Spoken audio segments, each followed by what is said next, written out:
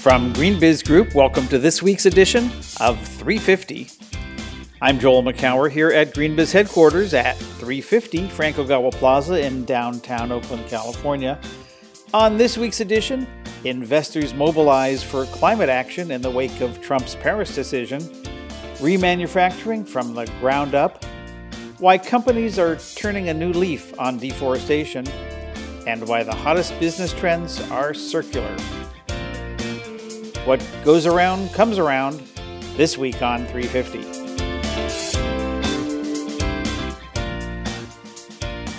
It's June 2nd, 2017. Welcome to this week's episode of GreenBiz 350. I'm Joel McCower. And at the other end of the line is senior writer Lauren Hepler. Hey, Lauren, or should I say hola? Hola, Joel. How's it going? Good. And ¿dónde está usted? Estoy en la ciudad de Oaxaca. I'm in Mexico watching a little bit mouth agape at what is going on in the U.S. Just got down here doing a Spanish program, but there's been plenty to keep up on in the U.S. in the last few hours alone. Oh, I thought you were leaving the country ahead of everyone else. Well, let's get to the story, which was yesterday. We had a big announcement that you may have heard about that has to do with Paris and our president north of the border for you. So anyway, there's that. I was unable to listen to the press conference that the president gave on Thursday, but you were able to tune into it. Lauren, what was your give us a flavor? I actually did. Yeah, I tuned in. I watched the live stream from the Rose Garden. It started with Vice President Mike Pence sort of laying out the president's economic vision. Everything was very much focused on American jobs, this reform for real Americans, a lot of nods to Pittsburgh and coal mines. But when it came down to the meat of it, Trump really didn't mince words about why he moved to withdraw the U.S. from the Paris Accord, which, by the way, I think there's going to be a lot of reporting still to come on sort of the mechanics of how this actually happens. Trump did also signal that he would potentially be open to renegotiating the Paris Accord or an entirely new transaction. He said, "We will see if we can make a deal. If we can't, that's fine." So not a lot of clarity, but the focus this week was definitely on what Trump framed as a threat to American jobs and a threat to American wealth. He repeatedly talked about redistribution to other countries like China, India, the European Union all came up. So not necessarily new themes, but Joel, I know you as well have been inundated by folks sort of reacting to all of this. Yeah, it's Friday and I'm still cleaning out my inbox of messages from yesterday around this. We received well over 100 responses, official statements, quotes, backgrounders on this. And you'd expect a lot of, this is an issue of this type that everybody would be chiming in. And you'd expect to hear from the Sierra Club and Greenpeace and the League of Women Voters and Advanced Energy Economy and a lot of the groups that are specifically around this. But the Hispanic Federation, they reacted and said that Trump has turned his back on an unprecedented and urgent global agreement. The Service Employees International Union, SEIU, I think one of the largest unions in the United States, chiding President Trump and his self-interested political allies that are killing the creation of new industries and jobs that could give communities they boost. Moody's chimed in, saying that this is not going to stall the efforts to reduce carbon emissions, given that robust institutional and private sector momentum, including technological advances. There was a piece in the New York Times that came out within minutes of this saying, shareholder demands and state rules have already pushed companies to address climate change. And so despite the Paris Accord exit, companies are going to expect little change. I actually thought that the Wall Street Journal, don't necessarily expect them, even editorially, to be, giving sort of the rosy scenario or silver lining on something like this. But they didn't even, get it all right. They said that shareholders and activists and state regulations are really driving this, and so therefore the Paris Agreement isn't going to have that much impact. And they're right to an extent, but it's not just that. I mean, these are huge markets that are opening up, and it points to GE, which has spent billions to make energy reducing technologies, clean energy efficiency measures, digitalization of energy consuming machines. And so a lot of this is being done, as we've talked about many times before, just for all the right business reasons and over longer horizons than one congressional or presidential cycle. This is to mitigate risk. This is to reduce costs. This is to seize new business opportunities. But most of all, it's to create some kind of business certainty. And I think that's why companies are so adamant about this, and so many companies of the kind you wouldn't necessarily expect. So that's the big loss here. There's a need for companies to have some certainty, and maybe over the 4 years that this is supposed to take to get out of the Paris Agreement, that some certainty will emerge, or some other things will come along to help the business community. Maybe that's just wishful thinking, but this is going to be an interesting road from here in terms of how the business community responds, how strategy changes, how investments change, and what that does for all the jobs that have been being created in the renewable energy sector and so many other places. It's going to be an interesting road. So more to come, lots more to come on that over the coming weeks and months and maybe even years. But for now, let's move on to the Week in Review.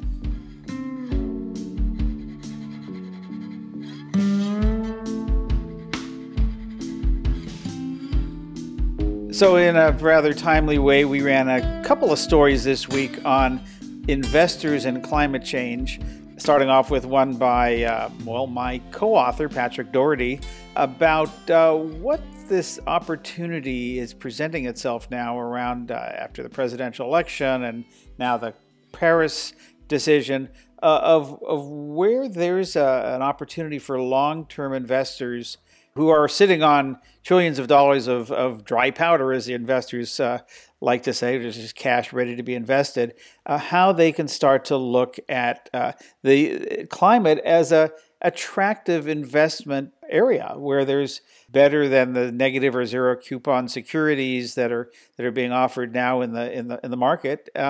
So it's a really interesting way to think about climate change. Agreed. I was hooked by this piece immediately just because of sort of the way it was framed as like we went on the path that not necessarily a lot of people expected with the U.S. presidential election. Patrick says that had the election gone a different route, the first 100 days of Clinton administration potentially could have included a conference to design sort of like this World War II scale mobilization to confront climate change. But instead, we're having this totally different conversation, obviously, what we've been talking about with the Paris Agreement. And I do think that it's important, though, that how he immediately jumps to this point that while elections have consequences, this doesn't have to be a conversation killer in terms of climate finance. So you think about the investors both in the U.S. and abroad sitting on literally trillions of dollars in assets under management, and trillions more, like you said, Joel, in securities and other financial mechanisms. And it is sort of like an interesting way to think about sort of beyond the day-to-day churn of politics. And he lays out a 4-part plan that involved starts off with fixed income investors building the foundation of the new economy through a variety of sort of stable and longer term and slightly more boring kinds of investments, but the kinds of things we need for infrastructure or energy and location-efficient mortgages. Then come the venture capitalists and with those impact money flooding in with new business models that are aligned to this is, again, stuff that we talked about in our book last year, the new grand strategy, walkable communities, regenerative agriculture, and resource productivity.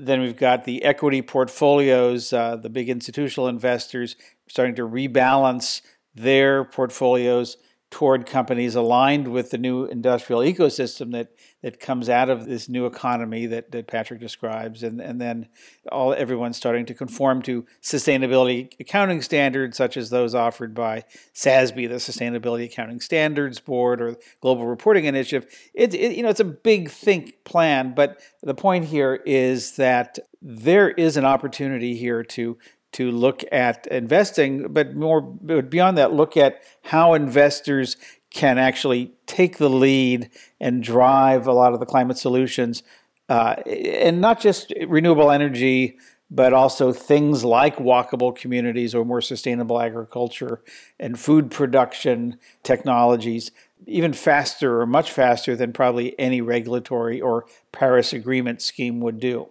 And before we move off of the investment world, I think it's noteworthy to bring up a story, one that we published and one that just happened this week, about investors starting to really step up on climate risk. Now, this is something, it's not a new story. Investors have been pressing publicly traded companies for a long time on this, but we're starting to see this step up. We ran a piece by Jim Coburn, a senior manager of capital market systems at Series, sort of laying this all out.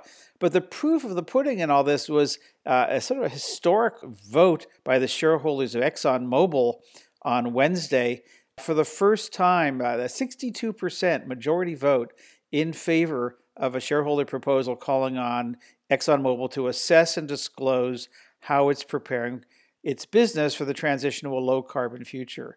This was hotly contested. Exxon's management did not want it, and 62%, including institutional investors with more than $5 trillion of combined assets under management, who co-filed the proposal, pushed this through. So I think that's a big step forward. Exxon is actually, in the run-up to the Trump Paris decision, actually sort of on the right side of history, encouraging the president to stick by the Paris Accord, and it's odd to say that, because given Exxon's long history here. But I think this was, we'll see whether this was a quirk or the beginning of a trickle or a flood of shareholder resolutions that do pass, that do get 51% in favor of more climate disclosure, and particularly longer-term thinking about the transition to a low-carbon future.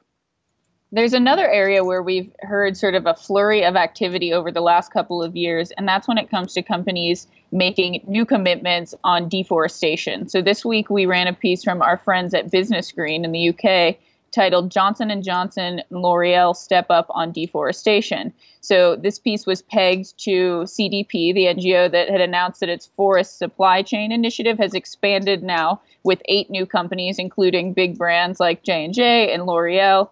And the disclosure group said that these companies are aiming to work together to gather information from key suppliers. So definitely one of those big supply chain issues that we've talked about in the past on the show, Joel, where you've got companies with disparate manufacturing and sourcing footprints. And the first step is really gathering the data. And then from there, it's figuring out how to use your leverage smartly and sort of make a dent in these big overarching issues like deforestation, energy use in the supply chain, whatever it may be.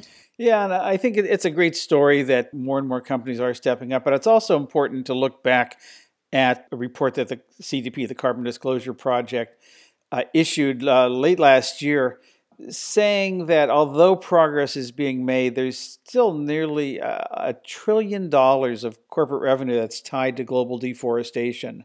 Things like cattle products, soy, palm oil, and timber products.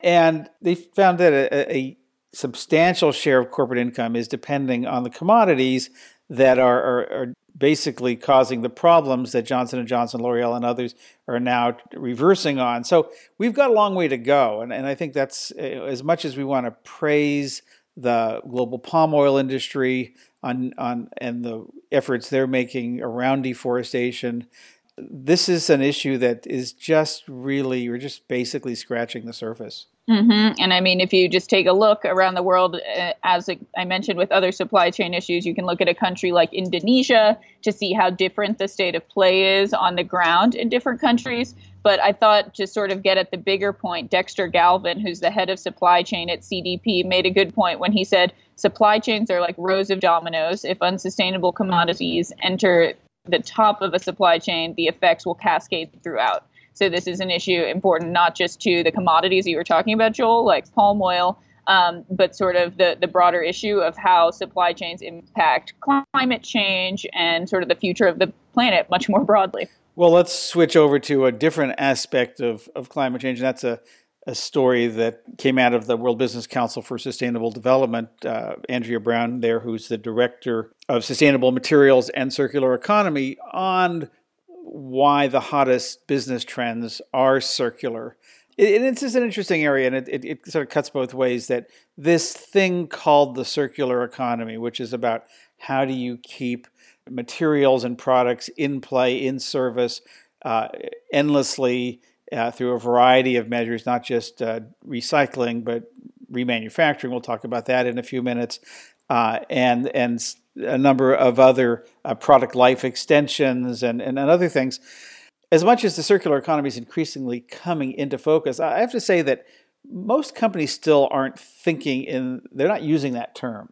They don't talk about circular economy very often. A few companies, but not many, even when they're actually engaging in activities. So I think this is going to be an interesting thing to watch, is remanufacturing and demanufacturing, and as Apple committed to not long ago, making products from reclaimed materials. Is that billed as circular economy, or is that just another way of doing business? It'll be interesting to see. But this is a good overview, Andrea's piece, on sort of where we're at. Right, and there were some really great numbers in here that stuck out for me.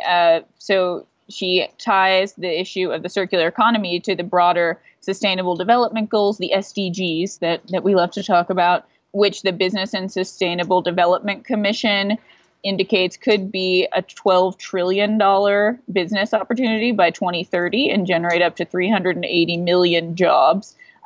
So that report highlights that the circular economy is one of they picked out 5 potentially game-changing business models to help realize that value. But Accenture, the big consulting firm, also forecasts that the circular economy itself could be a $4.5 trillion opportunity. And we've written about examples from the auto industry, from all sorts of different businesses that are getting involved, apparel. So definitely an area to watch to see how these projections actually manifest in the long term. And a little bit later in this episode, we will have an interview I did with Marcy McClanahan, who's the plant manager of Ingersoll Rand's remanufacturing operation in Charlotte, North Carolina. Again, this is something that they've been doing since, I think, the 80s or 90s. So it's not a new thing. And it's one of these activities that is being now saying, well, this is part of the circular economy. And it absolutely is. It's not being done as part of the new trend. It's just good business that now is coming increasingly into vogue. So more of that to come in just a few minutes.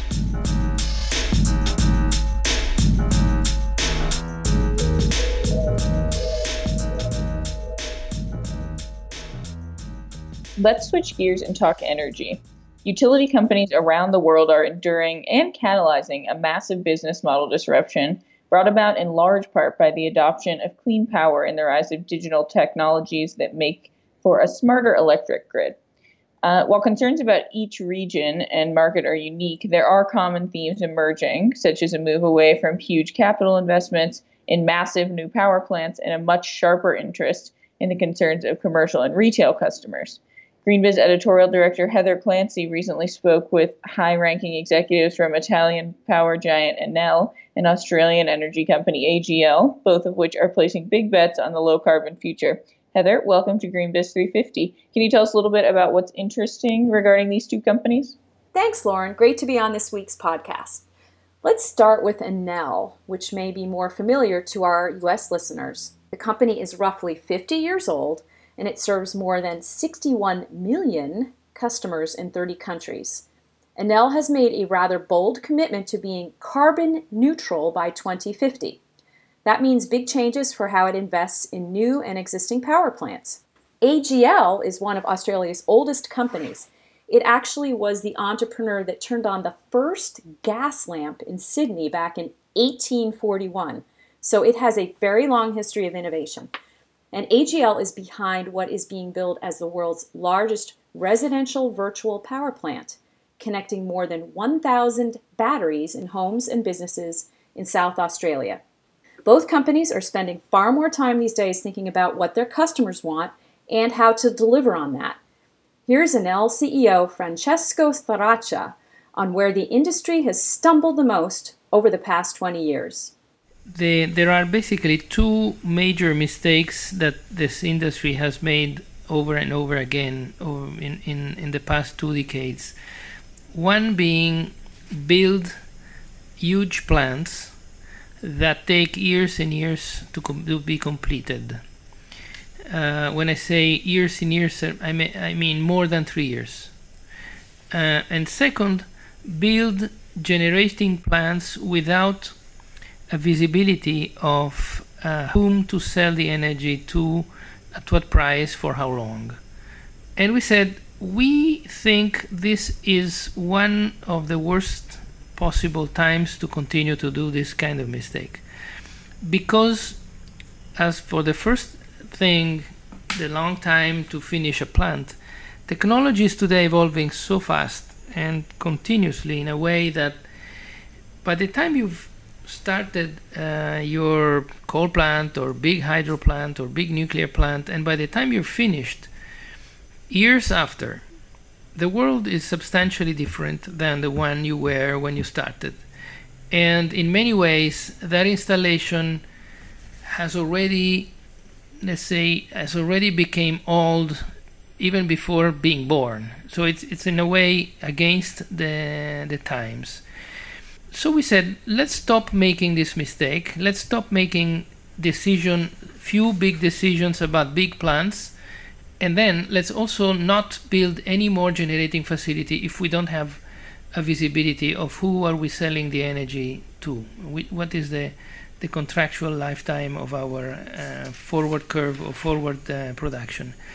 The implication of these two no's is that either you don't grow anymore or you embark in a different type of growth, which is composed of many more smaller decisions at a faster pace. Yeah, that's really interesting because I've read a little bit about the Australian energy market, and it sounds like the customer churn there is pretty high when it comes to how energy companies are having to adapt.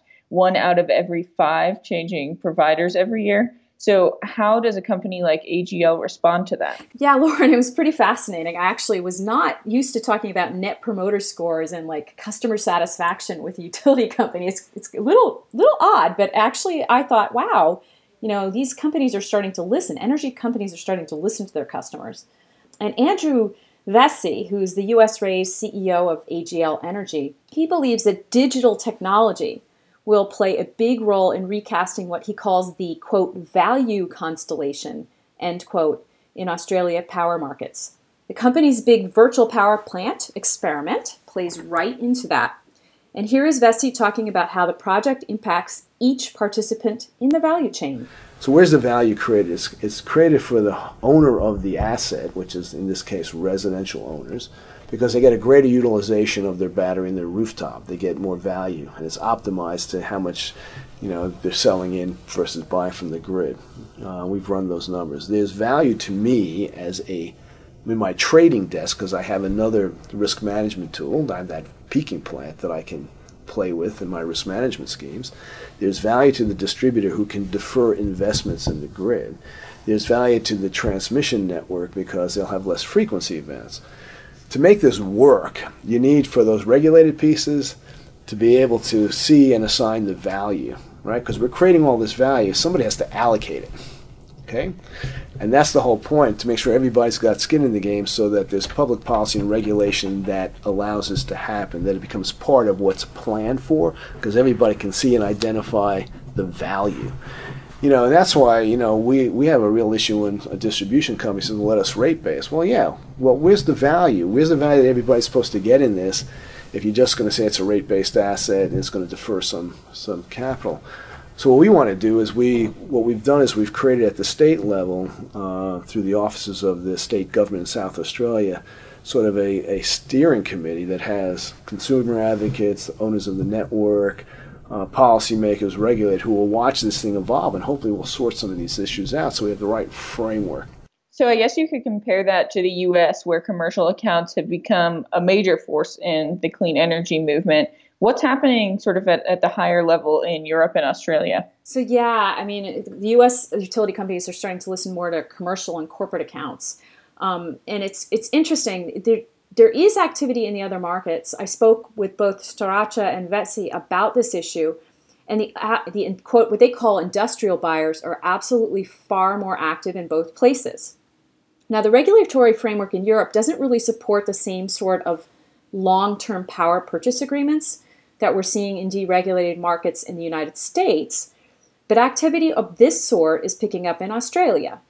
Here is AJL's Andy Vesey talking about corporate interest in solar energy. The fastest growing area for photovoltaic installation is now the large commercial. And you see a number of firms that are keenly interested in finding a retailer that will provide that. So we do 10-year PPAs on solar rooftops. We did one that was just over a megawatt, which was quite large for what they would call it. We'd call it vineyard. They call it wineries. All right. But you see that as anybody who has a big roof wants to do it, and it's mostly motivated by getting some control over very high energy prices, right, as opposed to purely being motivated by green. But then you have other large companies, and a lot of them are multinationals, who do have commitments. Look for that as well. What we haven't seen yet is we haven't seen the banding together. I mean, I think it would be a good idea. We just haven't seen it. What's very interesting in Australia is that there's been a shift in the political narrative. Now, I don't say that we're giving license because of the shift in the narrative here. I think there's for other reasons, but what you're finding, even in very aggressive state governments that have set very aggressive renewable goals, is that the conversation is no longer about renewables or carbon, it's about reliability and security. It should be intriguing to see what role PPAs play around the world, but Heather, are there any final takeaways to share here? Yeah, the other thing that really struck me was how critical information technology, including the Internet of Things and artificial intelligence, will be in enabling the clean energy revolution. You may have heard that Enel, for example, is working with clean tech startups in Israel and Silicon Valley, and it will add research facilities in Europe and Asia in the near future. Now, this isn't your typical corporate venture capital relationship. Enel is looking for technologies that solve really specific problems, right? So a great example is a project from Israel that uses an audio sensor and software-generated alarms to detect when a pump in a power plant is nearing failure. So there's like a signal, apparently, that human ears can't hear that these pumps send, and this little gadget that they created picks up the signals. It's very simple, but profoundly important for improving reliability of existing plants and keeping them running safely and reliably and smoothly during the transition. So Enel's Francesco Staracha believes advances like this will be crucial as the power system transitions to renewable energy over the next several decades. Here is his view on the role innovation will play in advancing clean power. Overall, we think that the combination of these two issues, one, the pervasive digitization that we observe in all industries, and the second is the improvement in material science. So that's what really is pushing renewables to be cheap, because material science is really improving the objects with which we generate energy. These two trends will make electricity extremely pervasive in many parts of our life where today is partly present, partly not present. So we'll have a lot more in electricity in transportation. We're going to have a lot more electricity in heating. We're going to have a lot more electricity in cooking, in all kinds of things that today are perhaps areas where hydrocarbons or fossil fuels are used. So that's, for us, really a big revolution, because we think you can decarbonize electricity, you cannot decarbonize what was born out of carbon. So we think this is a big hope for climate change going forward. All right. Well, editorial director Heather Clancy, thank you so much for the dispatch, and thanks for joining us. Thank you, Lauren. Take care.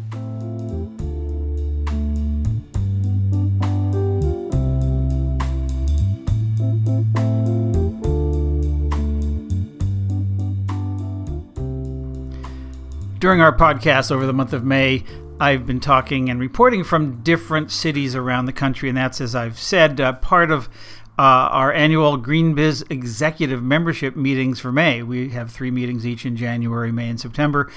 They're really interesting conversations where we bring 20 to 25 companies together for 2 half days and a dinner and some fun stuff in between to talk about what's going on, some of their trials and triumphs and questions and answers about things. And with this month's meeting is over, I thought I'd bring in GreenBiz Vice President and Senior Analyst John Davies, who runs the Executive Network, to talk about what went on at this month's meetings. John? Thanks, Joel. Well, one of the things we started each of our meetings with over the last month was to ask members what the top 3 things that they were working on. And not really a surprise, no big ahas or new things that we hadn't heard before, but a lot of discussion around communicating sustainability, whether it be through reporting or internal, external communications. And then the other 2 that round up the top 3 were a focus on zero waste, well, a lot on food waste, but also on recycling, composting, end of life. And then a big focus on supply chain, decarbonization, science-based targets for supply chain, responsible sourcing. Those are really the top 3 things that we discussed. Of those, as you said, some of that's not surprising, although I would say that the zero waste, zero food waste, energy waste, recycling, all that, rising up to the second most, or actually almost tied just in terms of pure number of companies talking about it. I think that's an improvement, but let's go to the number 1, sustainability communications. That's been a perennial topic. We've been talking about that for, well, pretty much ever. Why do you think companies still grapple with talking about that? And by the way, who are they talking about this to? Is this internal or external or both? It's really both, Joel. And I have to say, in all of our conversations, this was a big theme through all the meetings. And really, there were a lot more questions than answers when it came to the right way to communicate. I think people have learned to speak in the language of business. They're getting better at that. But I think there were more conversations around how do you do effective communications in the era of fake news and self-selected science. And there was also a lot of focus on how do you communicate about policy issues and uncomfortable topics that, in the past haven't been top of mind for a lot of companies. Well, that's certainly understandable, given that all that's going on at the national level and really at the global level and locally, of course, on energy policy and so many other issues, climate change, toxic water, and everything else. One of the topics that came up that was interesting to me is how do you communicate sustainability to your own internal comms department? That still seems to be a challenge. It is, and in fact, a number of our members pointed out that was the biggest challenge in terms of communicating, because they're walking that tightrope of having facts and stories that are impactful, and then the comms team wanting something more glitzy and jargony that the sustainability people sort of coil back from. Another theme that came up sort of right behind the top 3 were just things about goals. How do you revise or update your sustainability goals? A bunch of companies that are now engaging in science-based targets and what it takes to do that. And then communicating, once again, back to communication to their customers about these goals and just sort of getting everybody on board. Do there seem to be more goals now, or is it just that the goals are coalescing around a few different frameworks? Or why are we hearing more about goals, John? Well, I think this is also one of those perennial topics, as people may set audacious long-term goals, but they have to have incremental goals to reach those. We're seeing a lot more around science-based or more maybe appropriately context-based goal setting. But I think the big thing that we heard more about this time around is the focus on helping customers reach their sustainability goals. And this is both for B2B as well as business to consumer companies, B2C, whether it's energy efficiency of products or the healthfulness of food products in the ag sector. So I think that focus on promoting and establishing goals for their customers and helping them reach their goals is a fairly new thing. And through all that, I guess one of the other things that we're seeing is just a relentlessness that companies have around continuing their sustainability goals and objectives in spite of the regulatory uncertainty, in spite of the policy changes, in spite of all the controversials and just wishy-washiness going on at the national and at some state levels, or backtracking in some cases. I think that's good news. Does it feel that this momentum continues, John? I think so. There's no indication that people are backing away from their commitments, and that's mainly because most of them are based upon sound business practices. It's not for greenwashing. It's not for getting your name in the press. It's really around making your business more efficient and resilient. Which is to say, for all the right reasons. Thanks, John. That's the report from the May meetings of the GreenBiz Executive Network. We'll have you back in the studio in September after we do the next round. John Davies, Vice President and Senior Analyst. Thanks a lot. Thanks, Joel.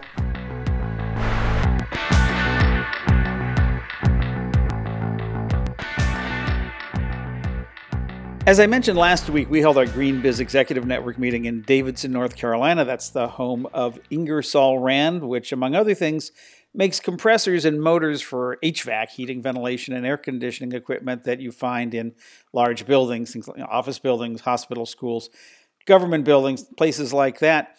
And one part of their operation involves remanufacturing. It's just like it sounds. You're taking something, in this case, a very large, heavy, and expensive compressor unit that's probably been in service for 30, 40, or maybe even 50 years. You're tearing it down to its component parts and rebuilding it piece by piece so that in the end it performs just as well as a new unit. Anything that can't be saved is recycled, and this one facility is recycling about 130 tons of material every month.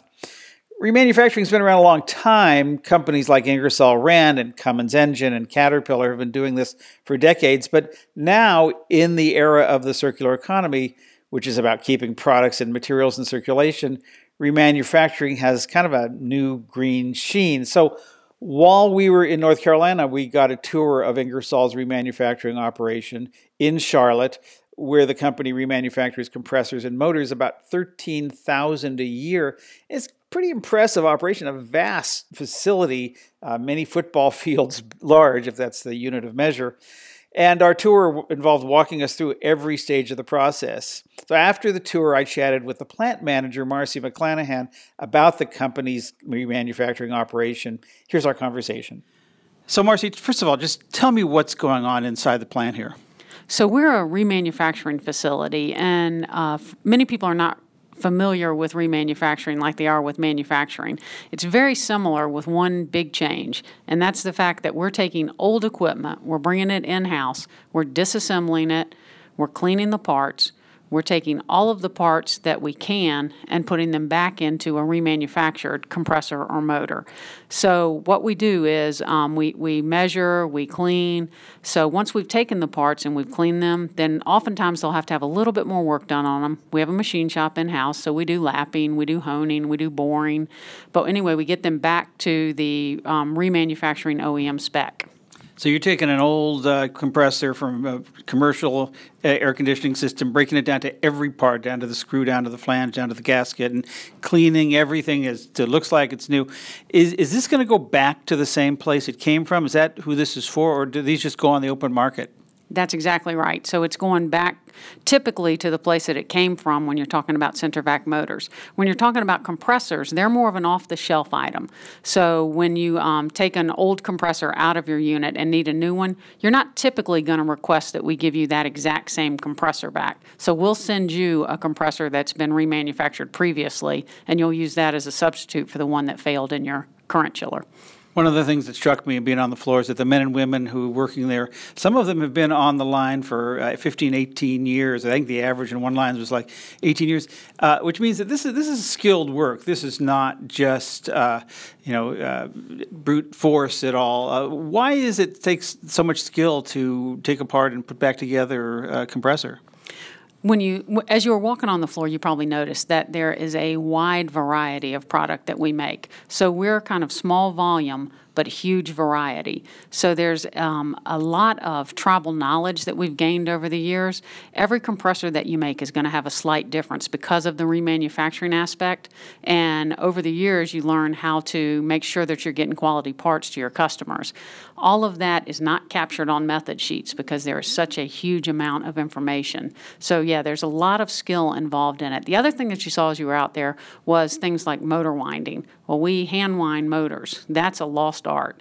And I always say that's a combination of manufacturing and artistry with the motors. It takes a long time to learn. We're teaching a young guy right now. You probably met him when you were out on the floor. And he's about 6 months into his apprenticeship. And he's getting pretty good, but he's probably got another 6 months to go before we feel like he'll be ready to work on his own. So this is wrapping copper wire, many strands of copper wire around an armature, around, I'm not sure the terminology, but and this is to create a motor. And this is for a new train compressor. Is this done by machine, or is this different than how it's done for a new product? Yeah, the newer technology is machine wound, and ours is hand wound. The difference being machine wound, you're doing high volume of the same stator that you're winding. For ours, as you see, we do one at a time, basically, and so it's not economically feasible to do machine winding on that many different kinds at such a low volume. Why is Trane in this business in the first place? I mean, it's not for ecological reasons, although there's certainly part of this. Really, the circular economy is product life extension, and that certainly fits into that. But that's not. This is a business, right? It's definitely a business. So remanufactured product you can get at a very good price point. So when it originally started up, you had two options. You could buy a remanufactured compressor, and that's what we primarily did when we started up, was compressors. But you could buy a remanufactured compressor from somebody external, or you could buy a new one. And the cost difference was significant. And so the Trane group that started up the remanufacturing business said there's money to be made, but also we can supply our own customers a much better product at much less of a cost point. And I imagine that in the process, you're keeping them in the Trane family, so they're going to want to buy, to the extent they need additional product, they're going to want to buy them from you as well. Absolutely. That's always the goal. I have to say that going through this and talking to a number of the team members on the floor and hearing you talk to the group, our group here today, Marcy, it seems like you're having fun. I tell you, it is a lot of fun. I always laugh and tell everybody that the remanufacturing facility, we're a pretty small group. We're a very close-knit group. We have tons of experience together. And our primary goal is to have a whole lot of fun and make good product while we're doing it. But you spend most of your life at work or asleep, so we want to have fun while we're here. What a great way to do that. Marcy McClanahan, the plant manager for the Trane Charlotte remanufacturing facility. Thanks so much. Thanks to you. I enjoyed it.